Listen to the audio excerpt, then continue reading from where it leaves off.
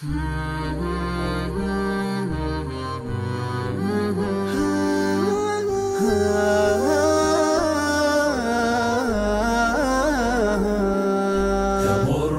السحابة يهمي المطر وترحل عنا ويبقى الأثر وسيرات خير الأنام لنا كغيث همان الدنا واستقر. عليه الصلاة عليه السلام خليل الإله وخير البشر. هنا ربوة من ربى السالفين وإيماض برق لبعض السير. هنا النبع عذب يروي الظما ويروي لنا المبتدا والخبر. بسم الله الرحمن الرحيم. الحمد لله رب العالمين، والصلاة والسلام على أشرف الأنبياء والمرسلين سيدنا محمد وعلى آله وأصحابه أجمعين. تقدم لنا فيما مضى أن نزارا ولد أولادا 4: مضر وهو عمود النسب الشريف، وربيعة، وأنمارا، وإيادا. وقلنا إن إيادا تكاثروا في مكة، وكانت مساكنهم في أجياد، وفي ذلك يقول الأعشى: وبيدا أتحسب آرامها رجال إياد بأجيادها. وكانوا يلون حجابة البيت وولايته، وآل ذلك إلى رجل منهم يقال له وكيع بن سلمة بن زهير بن إياد. واتخذ وكيع هذا في أسفل مكة، اتخذ صرحا، بنى صرحا فكان يصعد فيه ويقول إنه يناجي الله ويتكلم بكلام فيه خير. ولذلك اختلف فيه علماء العرب، فمنهم من يقول إنه كان صديقا من الصديقين، ومنهم من يقول إنه كان يتكهن وكان ينطق بأسجاع، يقول مثلا الفاجعة والقاطعة والمرضعة والفاطمة صلة الرحم وحسن الكلم، وعد ربكم على الخير ثوابا وعلى الشر عقابا، إلى آخر كلامه.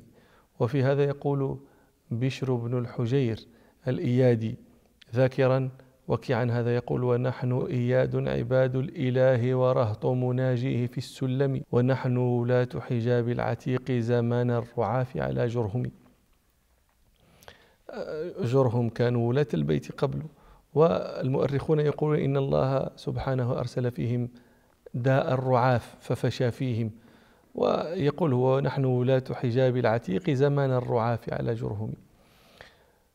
ثم إن إيادا تكاثروا في الحجاز وتكاثروا في تهامة وبغوا على بني أبيهم، فقاتلهم أولئك وأخرجوهم من مكة وقتلوا منهم مقتلة أبقت منهم نفرا قليلا. وطائفة يقول إن الله أرسل فيهم داء فقتلهم إلا بقية، وسيأتي أن سابور ذا الأكتاف ملك الفرس سيجتاحهم، ولعل هذه الأمور كانت سبب فنائهم. وبقيت منهم بقية نزلت منها فئة في اليمن فانتسبوا إلى ذي الكلاع الحميري، ونزلت فئة منهم في الطائف فانتسبت إلى قيس عيلان بن مضر. ومن رجال إياد ظبيان بن كدادة، ويقال ظبيان بن كرادة الصحابي الإيادي الذي يقول في مدح رسول الله صلى الله عليه وسلم: فأشهد بالبيت العتيق وبالصفا شهادة من إحسانه متقبل، بأنك محمود لدينا مبارك، وفي أمين صادق الوعد مرسل، متى تأته يوما على كل حاجة تجد وجهه تحت الدجى يتهلل. عليه قبول من إلهي وخالقي وسيماء حق سعيها متقبل حلفت يمينا بالمحجب بيته يمين امرئ بالقول لا يتنحل بأنك قسطاس البرية كلها وسيماء عدل ما أقام المشلل.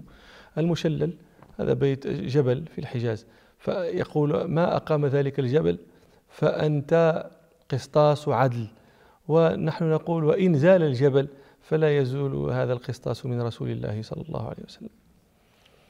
ومن مشهور رجال إياد قس بن ساعدة الإيادي، الخطيب المشهور الشاعر الحكم الحكيم الذي لحكمته كان يعد خطيب إياد في زمنه، بل كان يعد من أخطب خطباء العرب في زمانه، حتى صار يضرب به المثل، صارت الشعراء تضرب به المثل. قال الحطيئة وأقول من قس وأمضى كما مضى من الرمح إن مس النفوس نكالها.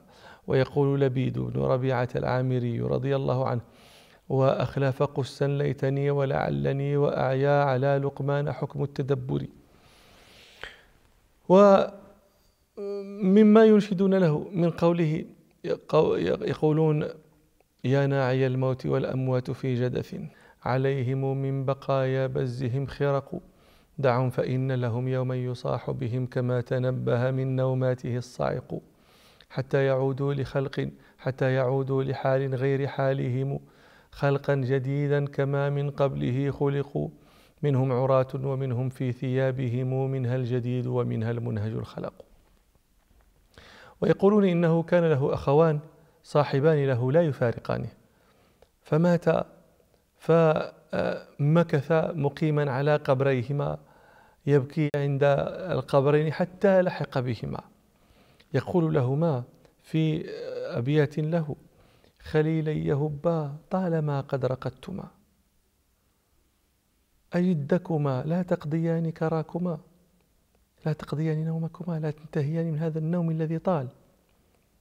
خليلي يهبا طالما قد رقدتما أجدكما لا تقضيان كراكما ألم تريا أني بسمعان مفردا وما لي فيه من خليل سواكما مقيم على قبريكما لست بارحا طوال الليالي أو يجيب صداكما أبكيكما طول الحياة وما الذي يرد على ذي لوعة أن بكاكما كأنكما والموت أقرب ميت بروحي في قبريكما قد أتاكما أمن طول نوم لا تجيبان داعيا كأن الذي يسقي العقار سقاكما فلو جعلت نفس لنفس وقاية لجدت بنفسي أن تكون فداكما.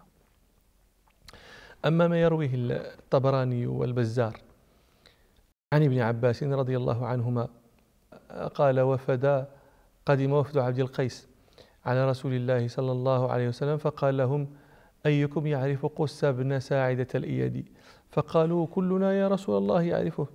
فقال صلى الله عليه وسلم ما أنساه بعكاظ في الشهر الحرام وهو على جمل أحمر وهو يعظ الناس وهو يقول يا أيها الناس اجتمعوا واسمعوا وعوا من عاش مات ومن مات فات وكل ما هو آت إن في السماء لخبرا وإن في الأرض لعبرا مهاد موضوع وسقف مرفوع ونجوم تمور وبحار لا تغور أقسام قس قسما حقا لئن كان في الأرض رضا ليكونن بعده سخط إن لله لدينا هو أحب إليه من دينكم هذا الذي أنتم عليه. ثم قال صلى الله عليه وسلم فأيكم يروي شعره؟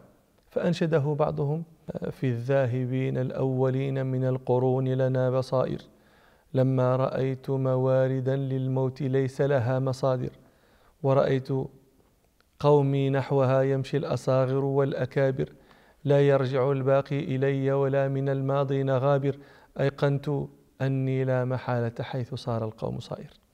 هذا الحديث قالوا ضعيف جدا بل منهم من حكم عليه بالوضع، لكن الحافظ ابن كثير رحمه الله ساق له طرقا كثيرة جدا وقال بعد ذلك وهذه الطرق على ضعفها كالمتعاضدة على إثبات أن للقصة أصلا، وهذا الذي ذهب إليه البيهقي أيضا. ومن رجال إياد لقيط بن معبد الإيادي، وبعض النسابين يسميه لقيط بن يعمر الإيادي، الشاعر الفحل، وله نبأ عجيب مع قومه إياد، نذكره في لقاء آخر إن شاء الله. سبحانك اللهم وبحمدك، أشهد أن لا إله إلا أنت، أستغفرك وأتوب إليك، والحمد لله رب العالمين. وبعد، فالتاريخ والأخبار فيه لنفس العاقل اعتبار، وفيه للمستبصر استبصار، كيف أتى القوم وكيف صاروا. يمضي على الحاضر حكم الغائب، فيثبت الحق بسهم صائب، وينظر الدنيا بعين النبل، ويترك الجهل لأهل الجهل.